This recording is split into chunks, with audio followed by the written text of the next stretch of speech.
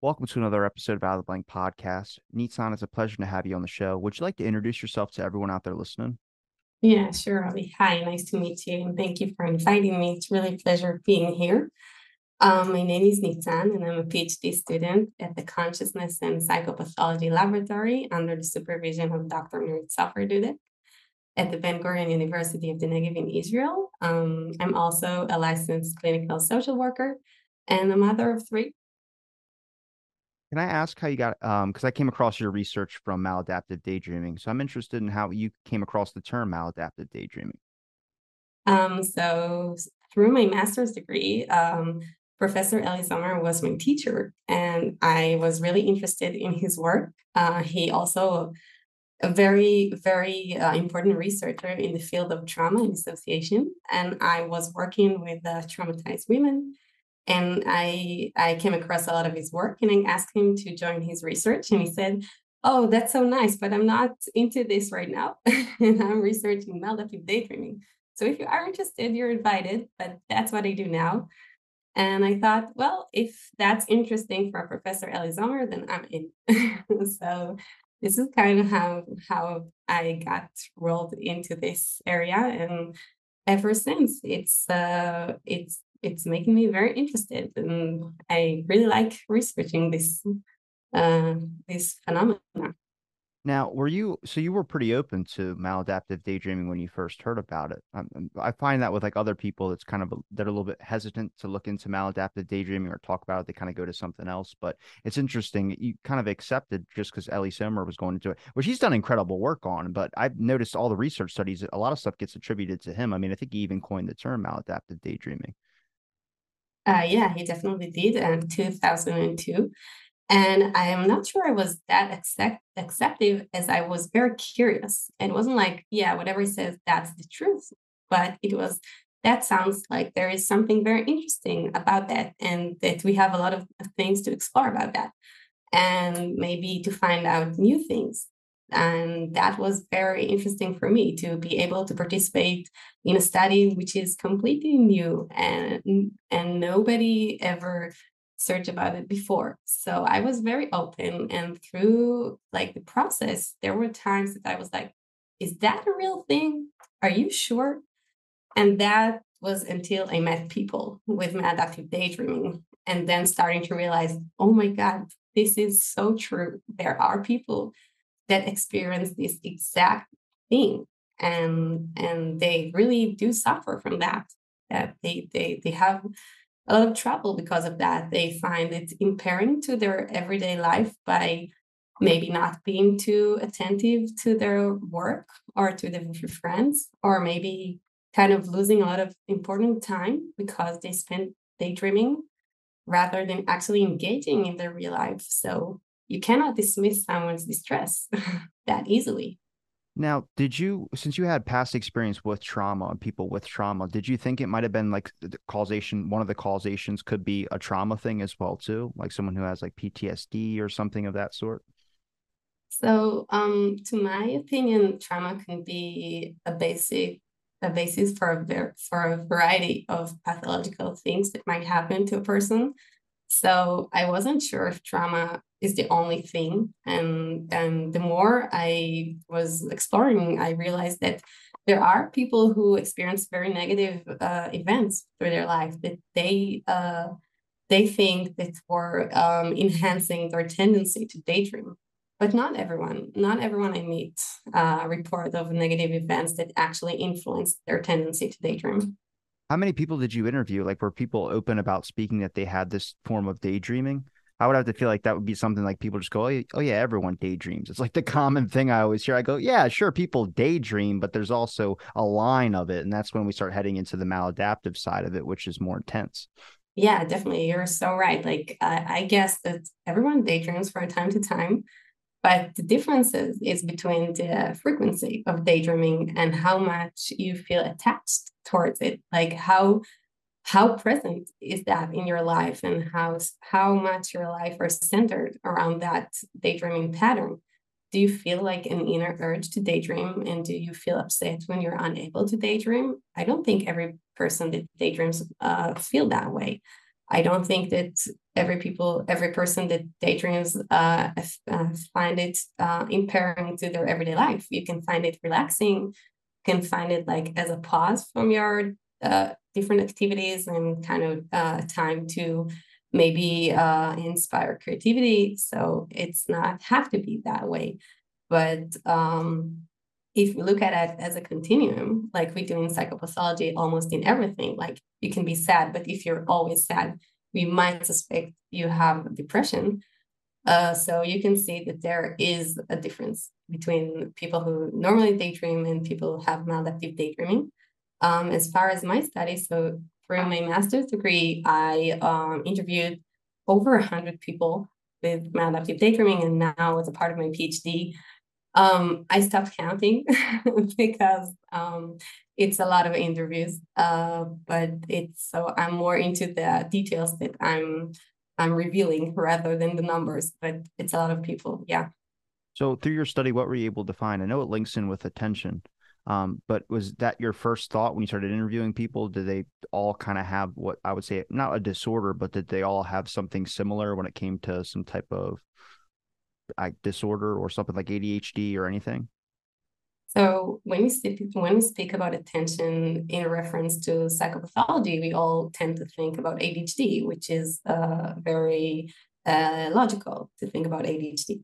But when we speak about maladaptive daydreaming, so we can see that one of its key characteristics is the fact that it is impairing your attention, because you might be very, very focused on your inner fantasies and you know every detail and you can do it for hours and on. But it's like you're shifting your attention. Like if you had a flashlight, you're moving it towards the other way and forget to do other things because of that. So your attention to what happens in your, I don't know, social event might be impaired, or that you're not doing your homework at college, or you're not doing your work well enough, or you're procrastinating it because you tend to daydream all the time. So in one of Professor Sommer's and Dr. Soferdudic's researches, they found that over 75% of the people who were diagnosed with maladaptive daydreaming were also meeting the diagnostic criteria of the DSM for ADHD. And when you see that high rates, you start thinking, wait, if they all also meet the criteria for ADHD, maybe they have ADHD and not maladaptive daydream.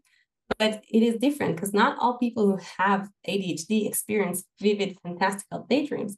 They can have different things that kind of distracting them. Maybe they are occupied with the things they have to do because they feel they all the time leave things open and undone, or maybe they just feel restless, or any other reasons. But it's not typically characterizing everyone who have ADHD.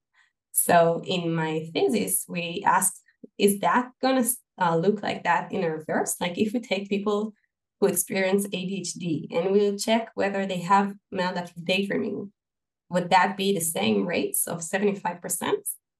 And we checked that and we saw that it was definitely not how it was. Like only 20% or something like that actually met the proposed diagnostic criteria for maladaptive daydreaming. So it's not exactly the same. So we realized that those things might be different after all and not that similar contrasts. I'm guessing it would be you would fall in the category of maladaptive. I mean, is it an experience? That's the main question. Is it something like someone learns? Like I would feel like if you haven't really ever explored your fantasy so deeply, it only gets more intense, I think, the more times you do it, at least in my experience. But with ADHD, I mean, a lot of people have it without the hyperactivity. I have it with the hyperactivity, but then if I'm not able to move, I'll just be hyperactive up here, if that makes sense. And that goes right into the fantasy where that becomes a little bit more intense. And then if you tack on the moving in a fantasy, doing a repetitive motion, sliding back and forth because I can't move my body, so I'm just doing like the same repetitive movement over and over again, and that fantasy only gets a little bit more extreme. So I'm curious if when we talk about ADHD or we talk about the prevalence, when you're able to separate the categories of ADHD and then maladaptive daydreaming, that 20%, you said it was 20% when you guys did it in reverse, that the people that were experiencing maladaptive daydreaming I mean, is there distinctive categories to be able to put someone and say that it's not just a subtype of ADHD? I mean, if So it's so there's other disorders that obviously probably experience maladaptive daydreaming.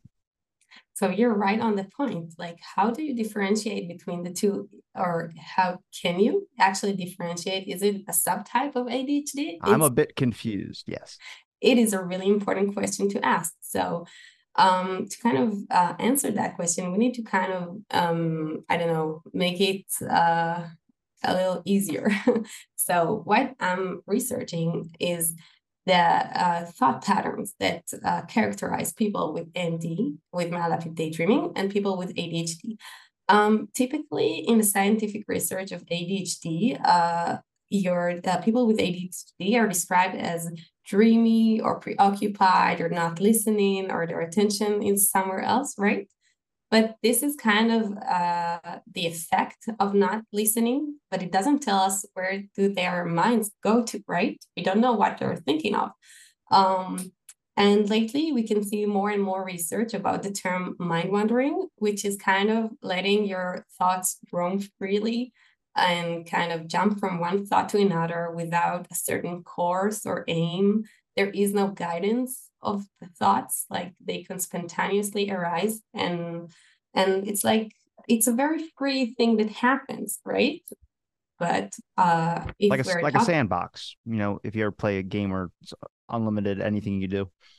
exactly, so like there is no a specific goal to mind wandering, right? Because it's wandering. You cannot unify between wandering and a goal. It's kind of contradicting. So, but in opposed to that, when you were speaking of maladaptive daydreaming, we have a very specific thought pattern, which is kind of different, right? People are also the directors, and sometimes they are the actors of their scenarios, right? And they can navigate through the story. They can decide what daydream they want to daydream of, and what people do they want to have in their daydream, and how to end it. And if they don't like the ending, they can do it again and change it, right? So we're speaking of a much more guided thoughts that are coherent, and they evolve, and they also have a very big emotional reaction towards it, right? It's not only fragmented pictures that goes by. You can actually have an emotional reaction towards the story you're experiencing, like maybe going from feeling a little bit scared to then feeling very brave, and then very proud of yourself for doing something very heroic, right? We have a lot of people reporting about daydreaming of being involved in rescue actions or being heroes of something. So the emotion also changed, which is very different from just rapid thoughts that goes by. So what I try to do in my research is kind of differentiate the patterns of the thought in order to kind of more understand the differences between maladaptive daydreaming and mind wandering. How would you differentiate the pattern between someone's thoughts? So I will ask them through like directly, how does your thought looks like? When I do it also when I interview people, but also through online questionnaires that I give people to answer. And in my study, we developed a new measurement scale that asks specifically about that. I'm asking about maladaptive daydreaming, and I'm asking about symptoms of ADHD, but I'm also asking, are your daydreams or different type of thoughts, are they scattered or are they continuous? I am asking people to elaborate about their thought patterns, their contrast constructs. So I'm asking forward, straightforward, and that way I get answers. You find that I guess with maladaptive daydreaming, if there's a certain emotion that's more prevalent than all the others when it comes to their thoughts, like something that either someone's worried about could create the scenario that they're thinking about, or something like a deep desire that they might have.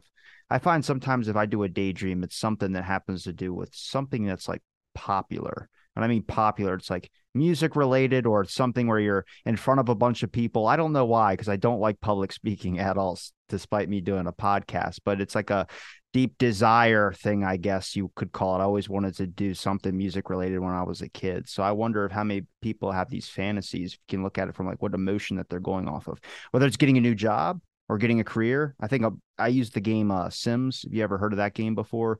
Create a little family. A lot of people do that in their own heads when they, especially when they get older. Your dreams go from being a knight in shining armor to having a family, a 401k with a nice pool, an in-ground pool. That's what everybody wants. But then it's a whole different thing. But a lot of that is like emotion of either a desire for something or something of that sort. It doesn't always need to be sad, but it could be something like an emotional connection. So we can see from people's reports about maladaptive daydreaming that the stories are usually accompanied by a positive emotion. It doesn't have to be a specific emotion like feeling happy or excited or proud or whatever, but it's a part of the a positive family emotions, and not it's not very recurrent that people exhibit negative emotions through their fantasies, although that also happens. Like, it is likely, like it's like people enjoying horror movies, so that can also happen, but it's less likely. And the themes are usually related to feeling more accepted or more loved or more successful, that we can definitely report of. A lot of time people say that they kind of fantasize of their ideal self, and this is not that enjoyable at the end of it, because there becomes a gap between the ideal me and the real me. And that's a hard thing to have when you're a maladaptive daydreamer. This gap is only getting larger the more you spend daydreaming instead of doing things in your reality. To add on to that, you might know this answer, but I'm just curious. Do you think that would create more depression? You can give me your personal opinion on that one, but I have to think being sucked out of a fantasy and all. Usually, the maladaptive daydreaming, from what I've understood, is that people kind of will give out on social situations. They'll do a bunch of stuff because the fantasy is sometimes better than reality. And I go, that makes reality a lot more unbearable if you really think about it. Especially, I would think someone with OCD could create their whole fantasy exactly how they want it and everything's perfect. And then you go kind of into the world, and that's not necessarily how it works. So it could be a little bit upsetting. So it is very interesting what came first. Did the depression came first and then you decided to escape into daydreaming world? Or were you starting to daydream and as a result, the gap got bigger, so you got more depressed? I don't have the answer to that, though I can say that my first study, and we found a very strong correlation between feeling more lonely and feeling having a lower self-image than people who were not maladaptive daydreamers. So I don't know what came first. We did not conduct any study that where we put different people in different situations, ask them to daydream, and then check their depression levels, and or put people in depressing situations, because that's unethical.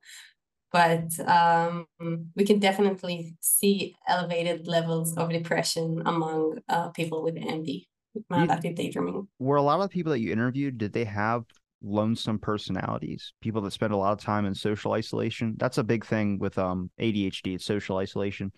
I'm just curious if you, because I would think that's more time for you to be able to fantasize. But I've never really met anybody that, or heard any stories of anybody that's like super, super outgoing and then they just daydream all the time.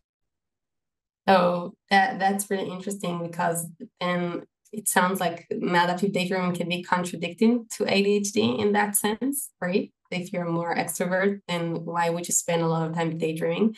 But I guess the answer might be that daydreaming is enjoyable and it is fun, and you can have a very satisfying experience if you're daydreaming of being more successful and loved and doing things you rather do than maybe doing your boring job. I don't know.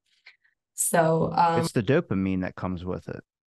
it's very rewarding. This is why people keep on doing that, because it's very rewarding in short term. But in longer term, this is like a very vicious cycle of need of doing more of that, because you feel less pleasant in your reality. But if I go back to your question, I found people with maladaptive daydreaming to be more lonely.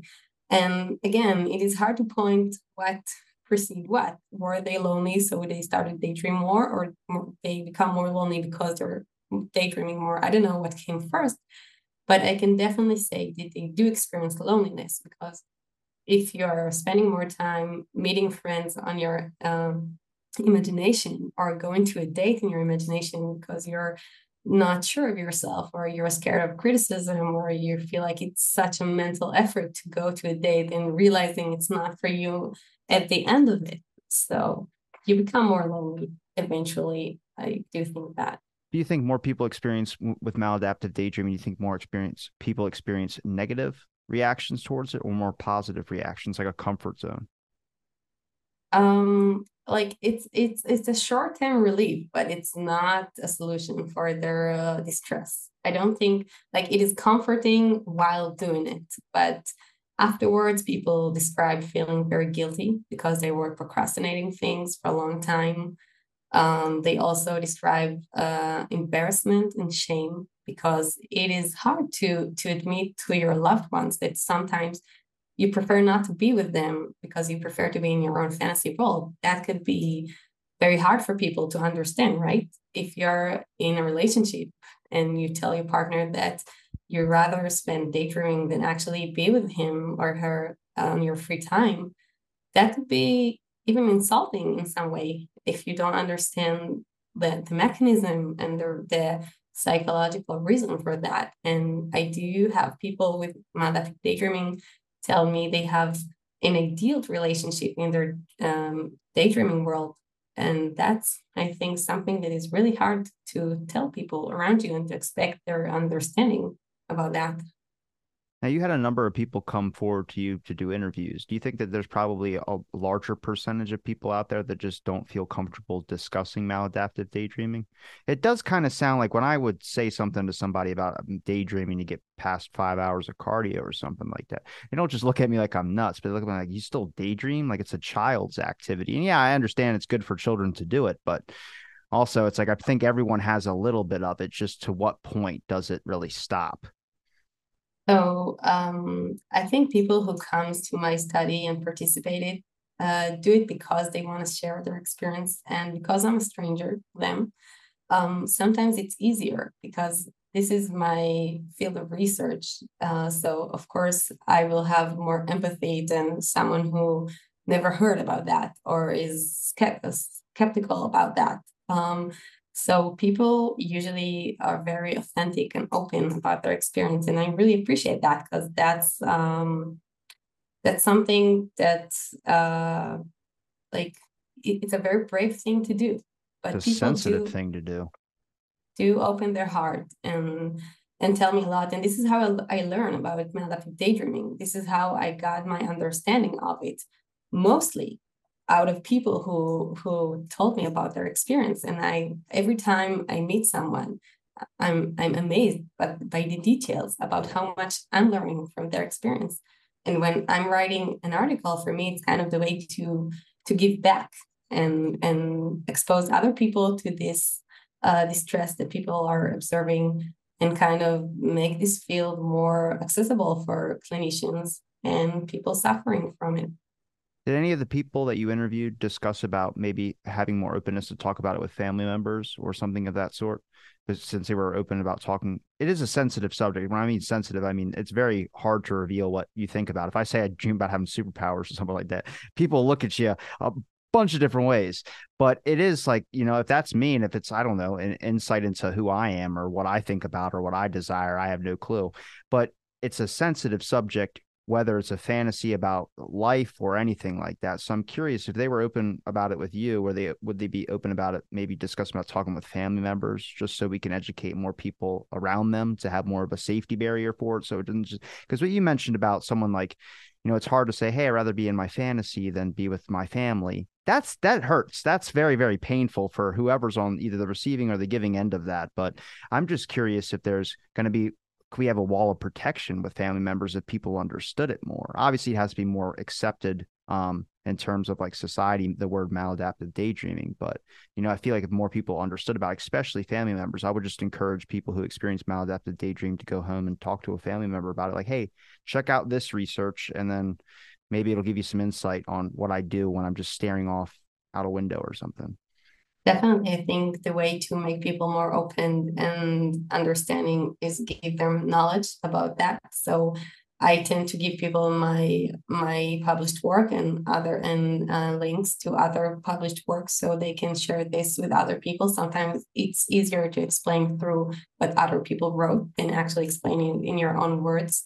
Um, but yeah, it's hard for people sometimes to be disclosed in front of family members and even their therapists because, again, this is somewhat a newly identified psychopathology and it's not officially recognized by the ICD or the DSM. So uh, people frequently say they were dismissed by their therapists, and that's really a shame because if you're open to hear about your patient's experience, you might help them better, or you might kind of search for excessive daydreaming that way, find out more about that. So yeah, definitely knowledge is the way to more power and more acceptance with your surroundings. Was I do advise to people not to stay alone with their distress ever, because loneliness does never make things better. So I always say if you have someone you trust and you can share things with, do it. So you won't stay alone with it. was there anything about your study that landed in more of the fringe realm or something that just didn't come up with the right amount of evidence or something that was inconclusive, like that there's no connection here at all with maladaptive daydreaming? So my study was trying to differentiate mind wandering from daydreaming because those terms are kind of vague in the research field, and like I thought that maladaptive daydreaming has different characteristics that are different from ADHD, and not everything that I thought was inclusively was I couldn't find it like it wasn't very clear.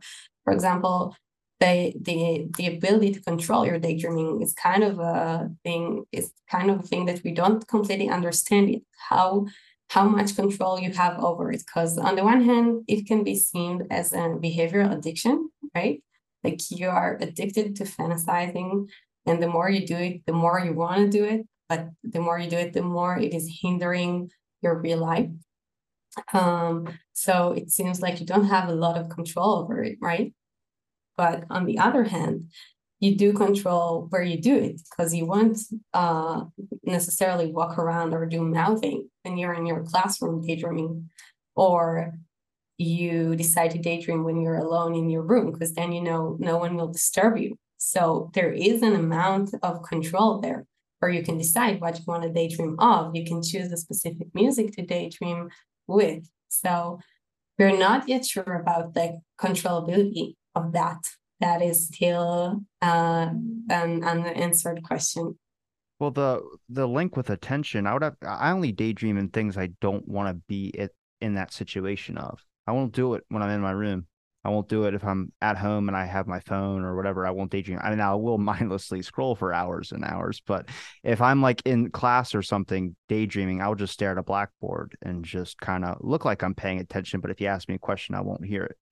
So I wonder like if you just choose it, like I mean the attention thing, ADHD I would say is not it's attention deficient or a lack. It's just our attention's focused on something else. Usually it has to interest us for us to be because there's the hyper focus side of it and everything like that as well too.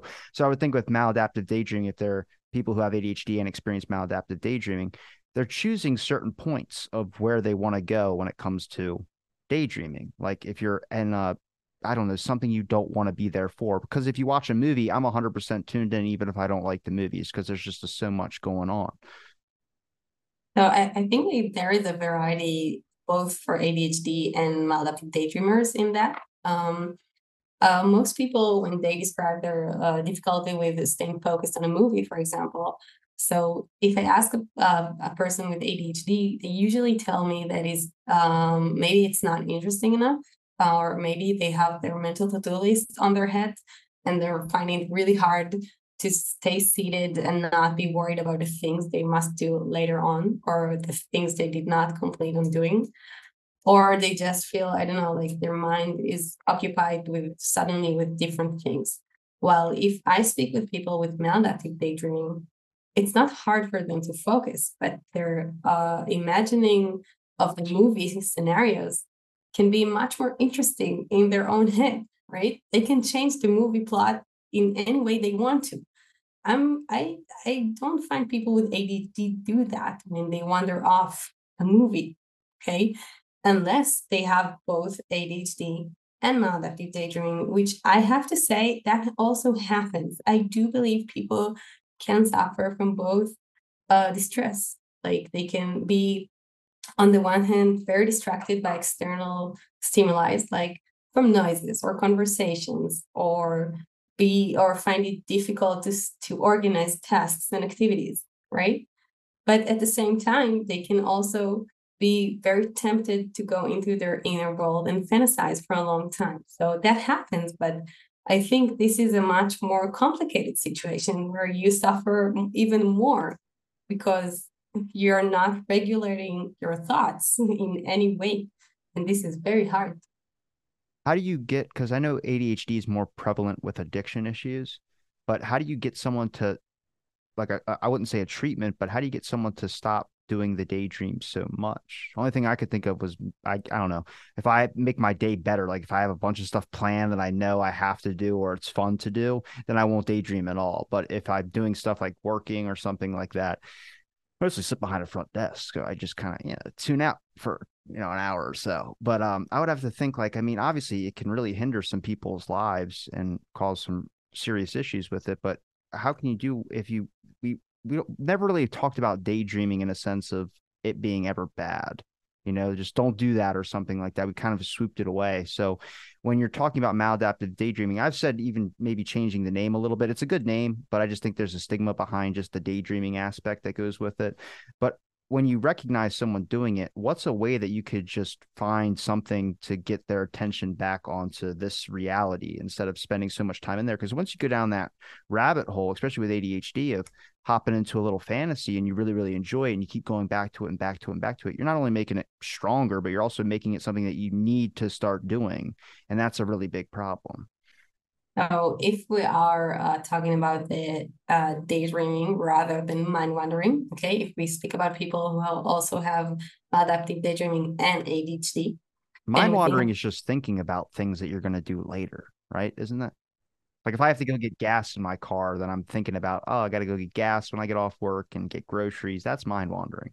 so they're like different, like there is a like different researchers define mind wandering in a different way. There are a group of researchers that define mind wandering as an umbrella term for a lot of thought patterns, and others that define daydreaming quite specifically. I go with the other group, who tends to identify mind wandering as a specific type of thought that is characterized by spontaneous thoughts, not coherent, usually jump from one thing to another, unguided, um, where daydreams are fantastical images and stories that usually attend unrealistic or things that are unlikely to happen in real life, right?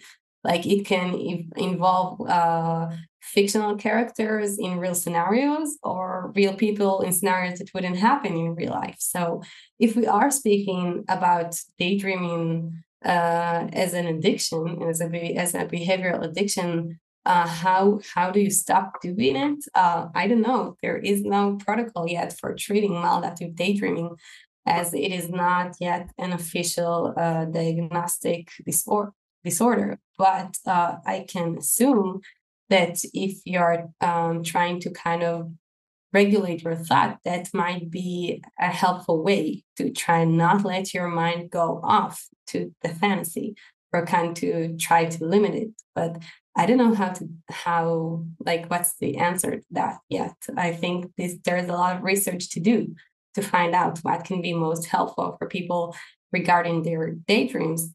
And I think that can be different from mind wandering because daydreams involve your emotional needs, right? We spoke about maladaptive daydreamer, daydreaming of emotional scenarios of being more accepted and more loved and being more successful. So there is emotional need for that. Like maybe I feel lonely and I want to feel more loved, or maybe I had a family that was not able to satisfy my emotional needs. So I'm daydreaming of the perfect family. So like there is an emotional aspect of it that I think we should um, take under consideration when we think about how to help people with their maladaptive daydreaming. Is out of the number of people you interviewed, is there a certain age range that they all kind of fall in? Like, is there a very low age compared to a high age, or is there just a medium of a certain particular group? So I think there's a bias because people find my research through the internet, and the older you get, I think the less time you spend on the internet, or you're less likely to know how to use Facebook or Reddit or whatever. So I think there is a bias there. So I can say that people that are younger tend to have more maladaptive daydreaming. But in my studies, I usually have younger people that experience that, like in their 20s and 30s, because I only interviewed adults. But I also interviewed older people, like 50 years old, 60 years old, that told me about their experience, and it wasn't easier for them. And feeling in the closet for so long was actually more distressful from being a young person that can search about it in the internet and find a lot of I don't know, comfort by knowing that other people also experience that. I would have to think it's probably multifactorial because what I was kind of heading at was the number, what if there was a particular age range that more people experience this form of daydreaming? Because I don't, with ADHD, I learned that like apparently your brain doesn't fully develop until like you're in your, I wouldn't say mid 30s, but early 30s.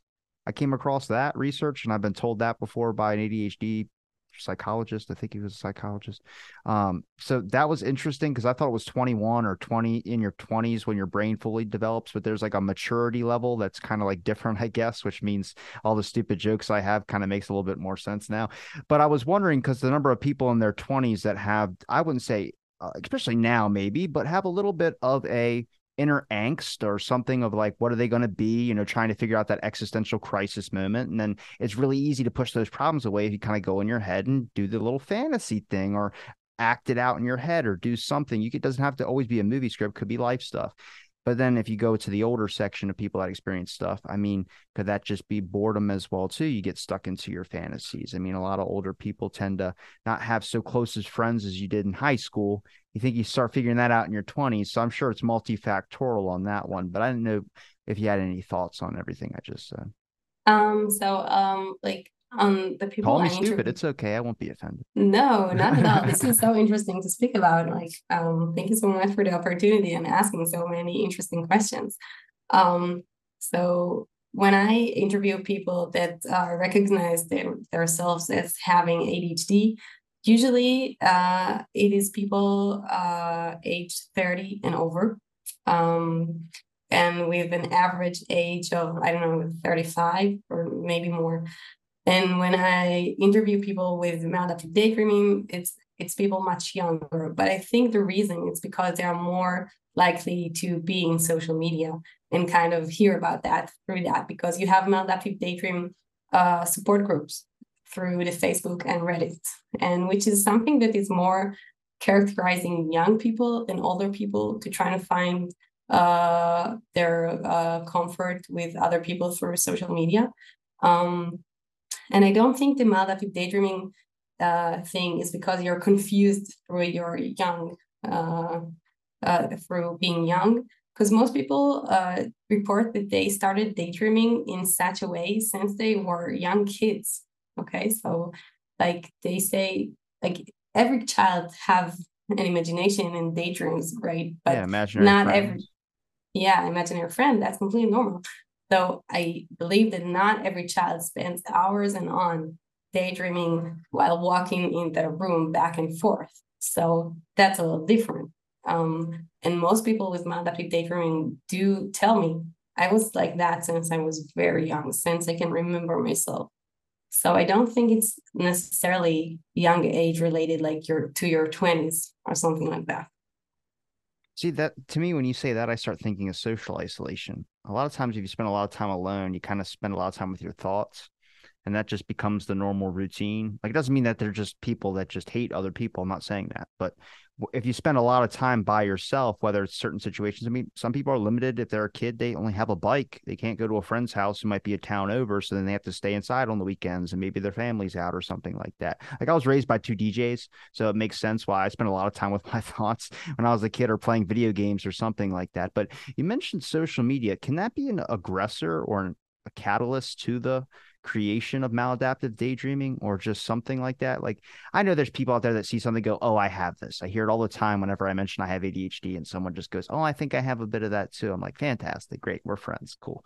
But there's a lot of stuff when it comes to like maladaptive daydreaming where, like I said, I even question if I have that, just because I can use it in particular moments, like a cardio or something like that. But some of the stories I've seen, people are experiencing it on a way worse level than I have, which makes me question, is there even significance in me saying that I have it if I just experience it in certain situations? So I'm curious if the social media thing is either a help or a hurt.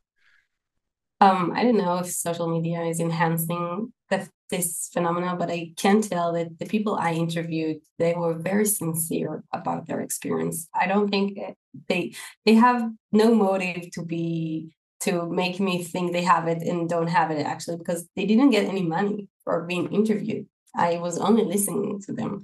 So I don't think there was like an incentive to lie about their experience or to think they have it even though they didn't.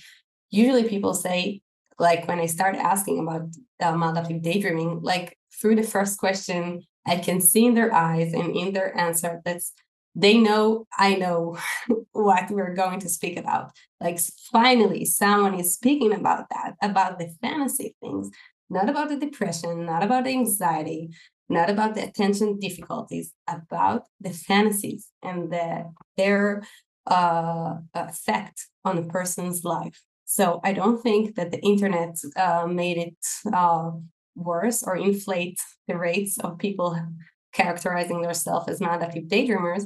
But I do think that you need to be careful not to diagnose yourself through Google, right?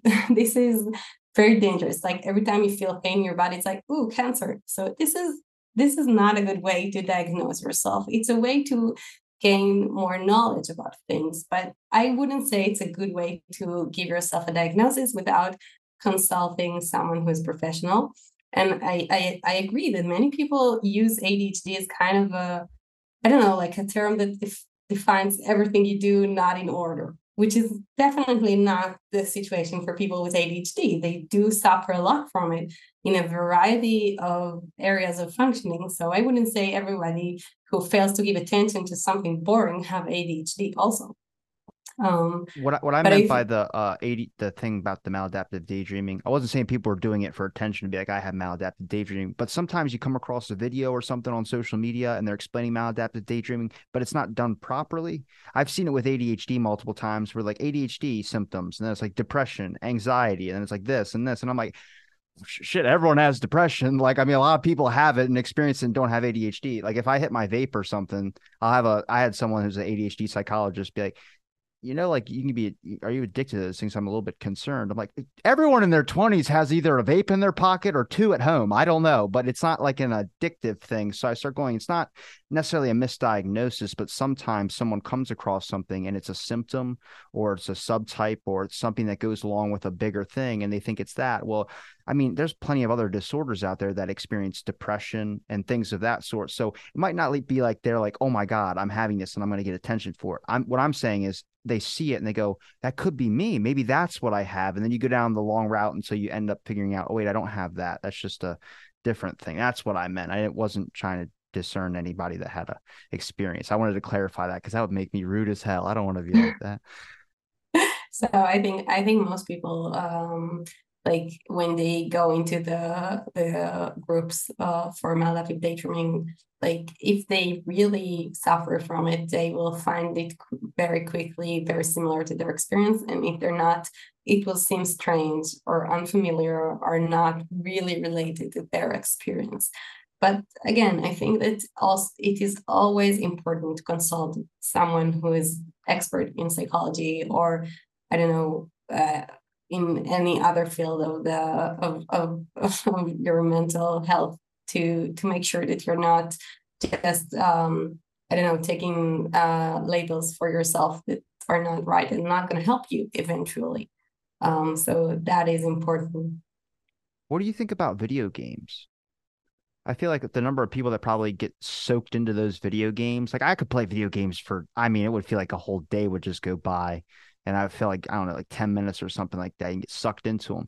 I mean, that's the same thing you could explain about with some of these fantasies. Sometimes you get sucked right into it and then your whole day goes by. So I have to think about the number of people that probably could be daydreaming, but they have a video game, an Xbox or something like that, where they can actually just physically be able to move around a character and get a different whole experience, much like watching a movie, except you're not dreaming different scenes about it. You're kind of just in it and you're able to actually move the people around. So it's more physical. So I think that is really important as a way to kind of differentiate maladaptive daydreaming from ADHD. When you are hyper focused on external thing like a video game, it is external thing. It's not something that you imagine inside your head, right? You're spending hours and on external something that is very interesting for you. While for people with maladaptive daydreaming, their attention is focused inwards toward their inner reality, not their surrounding things. Like they won't watch a movie for hours because they can have a much better movie in their own head. They can just close their eyes and start imagining for a long time. So this is kind of also an aspect that I think might be differentiating ADHD from maladaptive daydreaming. The focus is inwards rather than outwards. So that's definitely different. Maybe the shared mechanism is the fact that it is addictive, that you spend doing it and it's fun and it's enjoyable. So you do it more and more, even though it's not very helpful to promote you in your real life. Maybe that can be the common factor, but they are essentially different when you're focusing about something in your external reality than in your inner reality. So with maladaptive daydreaming, they can't get sucked into video games as much as they can get sucked into their own fantasies. But with ADHD, it kind of seems like if the video game won't interest me or if it's not fun anymore, I can put it down and then I'll go back into my fantasy and get 100% sucked into that. ADHD is so weird because it's that masking thing that I didn't know about. Like there'd be certain ways I'll have to be like, this is how I'm going to act in public today so I don't seem like a nut job. And then next thing you know, you start figuring out that's just, I don't know, I'm kind of dumbing down my personality. Like people who actually know me and experience me, I'm much like how I am on the show and everything like that. But at work, I can't do that. I can't be all over the place on that. So maladaptive daydreaming, it's not like with ADHD. So you can't just get sucked into a video game like I could.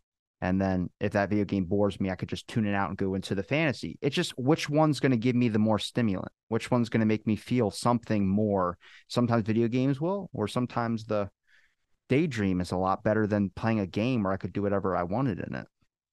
So I think like the instinct or like the tendency in maladaptive daydreaming is not towards the gaming, but more towards imagination. While in ADHD, I think that's more towards the out things in your reality. Like it's a movie, it's a game, it's something external. And if you do exhibit maladaptive daydreaming and ADHD, it can be both, which can be really hard to find yourself concentrating on what you really have to do.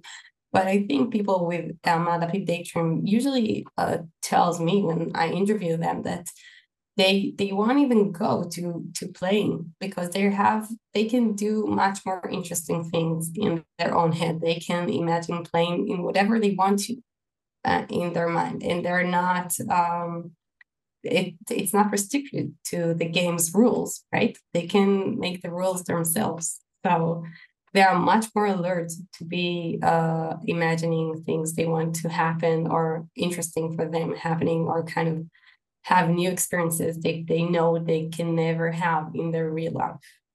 To be honest, that's how I rationalize like social situations. If I don't want to go to a bar and spend money, I'll just go, I'll just have the scenario go play in my head or something like that. It's cheaper to stay at home anyway, but I don't know. That might not be the same exact thing. No, but the question is, do you usually prefer to stay at home and daydream than actually engage in social activities? If you find yourself not having social life because you rather have them in your own imagination, then we have to stop and think about it for a minute.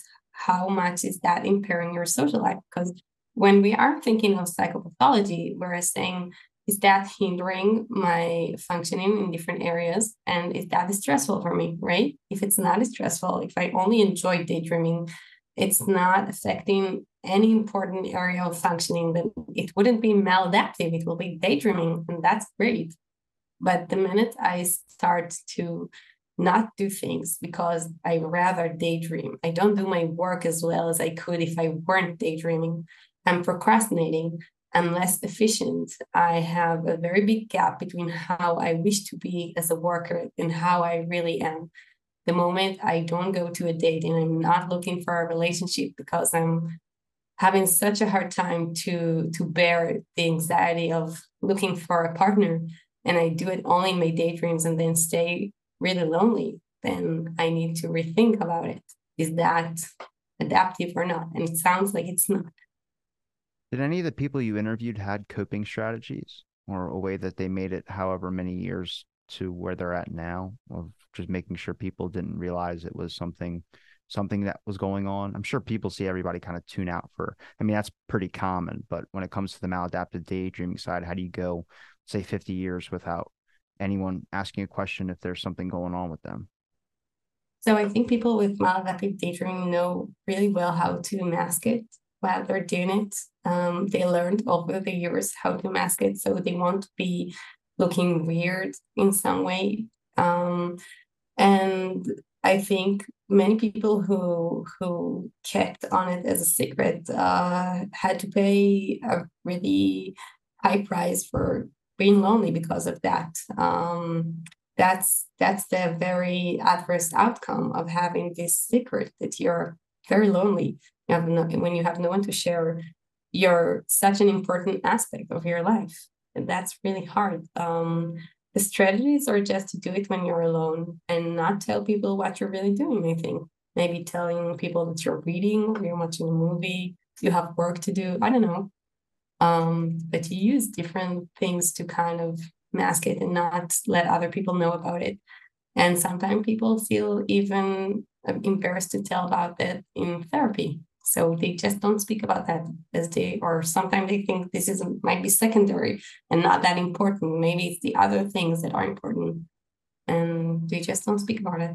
What about mindfulness maladaptive daydreaming? Were you able to do it in specific moments? Like you set out a certain amount of time a day to be able to still do it. Like if I have to think someone that's doing it for however many years every single day in certain moments, that they could slowly try and wean themselves back. I don't think there's really a way to cut someone cold turkey from going inside their own head and exploring and creating a fantasy, but making that person responsible for cutting themselves out a little slice of time to do this type thing and then finding a way to slowly bring that down a little bit. I don't think it's necessarily, like I said, the daydreaming stuff. I think that's good, but I don't, the maladaptive part, the part that becomes very bad, the stuff that hinders your own life, that's where like the line is. So I'm just curious, like not to cut out daydreaming entirely, but slowly reduce it from an extreme point to bringing it down to a more normal point where it's, yeah, that's okay if you're in your head for 5 minutes or something like that, doing something. And then, you come back to reality, but setting aside time. I mean, have you thought about that at all? My study is not focused on treatment. Unfortunately, that's out of my scope of research because there is only some work you can do in your PhD. But I think it is really important to have studies on that, exactly on that. How can you control your daydreams pattern much more? How can you have this part of your life not vanished, but controlled in a way that's not going to impair your functioning and not going to cause you distress? So I don't know how to do it, but I think that in order to find a solution to a problem, you first have to know how to define the problem at the first place, right? If you don't know how to define the problem, how can you solve it? So we need to understand maladaptive daydreaming as a construct, and then I think it will be much easier to find solutions, or much smarter to find solutions once we understand it more. Has your perspective changed from when you first joined with Ellie Sommer compared to what you've known now about maladaptive daydreaming? I think like at the beginning, I was just reading about it, and it sounds like something that I can't really envision in my head how a person that have maladaptive daydreaming will look like, or what will he describe to me. And then when I met people, it suddenly became real, and I got a much deeper understanding of that. It changed in a way that I feel that is real, and I cannot dismiss it. I do sometimes find myself, is that do we know everything? No, we don't. There are things that I don't understand yet. How is that possible? How can I explain that? I find myself asking a lot of questions, but I'm not suspicious towards the term maladaptive daydreaming. And I think what Ellie did was great, because he gave a name to an experience a lot of people have. And that is important. Like, it's validation, which is something very important as therapists to do. And people are having maladaptive daydreaming internet groups they're opening that themselves. It's not like the psychological society tell them this is what you have and you need to have help for that. People are contacting Ellie and Yates by themselves, asking them to help them and reach out to them. So I think this is a very important thing that Ellie did. I know a lot of stuff doesn't have like either the proper study done about maladaptive daydreaming or something. There's like an area that hasn't been touched or maybe doesn't have enough evidence on it. But I think that only comes with more awareness on it and more acceptance of that this is something. Because then, I mean, think about it. When you were starting out in maladaptive daydreaming, kid could look up maladaptive daydreaming on their phone. Maybe they get a couple articles or get a couple things of work, and then compared to what they can do now, like that's how I try and think of why I think it's so important to me to just learn more about it, is because I understand the experience aspect, but I'm talking about like there's a child out there that's kind of like 7 years old on their phone or something like that because they have a cell phone, and how many studies are going to be able to come across that they might have this certain thing and be able to understand themselves a little bit more. That's why I think it's an important thing that I hopefully will get accepted as DSM criteria at some point. I mean, do you, besides groups, I know there's a giant forum about this as well too, where a lot of people share stories and experiences, but do you see a lot more of the academic committee through your perspective that is now starting to accept it more, or do you still find that hesitancy? Um, like with my colleagues, when I told them about my thesis, they were like, wow, I think I met someone with that. So people were starting to be interested, but it takes time to people to like, you need an interpersonal relationship, I think, at the beginning to help people be more open about it. But I'm sure that as time goes by, it will spread and people will start read about it and might be interested. And it's also okay to criticize that, because we learn from criticism. If someone criticizes me with a question, it means that I have to do more study myself and give and find more answers. And that's a good thing. So I'm not interested only with other researchers saying I'm right. I'm like, having a criticism is a good thing in that aspect. It makes me work harder. So that's also important. Well, I appreciate the time you gave me to talk on my show about it. And engage me in all types of different areas of maladaptive daydreaming. But is there a place where people can find your links, and then also any studies or anything that you have links to, or anybody else's work that you'd like to promote as well too? Yeah, sure. So right now, I have one study that is still running, and we are looking for participants to participate. So you can find my study links on Need Software Dudek's website. And I'm recruiting people for my study, and I would be very happy if people that are listening to your podcast will subscribe to my study and will help me gain more understanding of maladaptive daydreaming and ADHD. That would be great. Do I fall in the category for that? Because I'll sign up if it's something like that. Like I said, I might have maladaptive daydream, but I sure as hell have ADHD. I can tell you that much.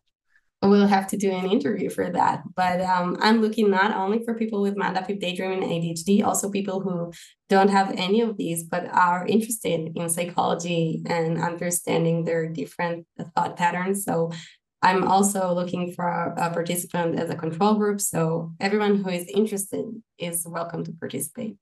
And I'll make sure I link those links in the description so people will be able to find it. participate as well too. Do you have a Twitter or anything like that? Any social medias?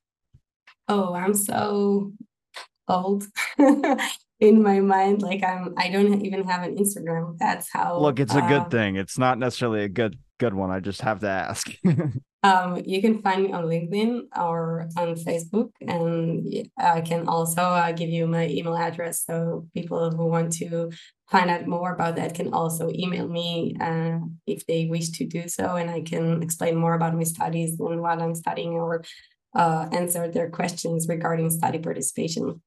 Awesome. And I'll make sure I link those in the description. Thanks everybody for listening to this episode of Out of the Blank. Stay tuned for our next episode.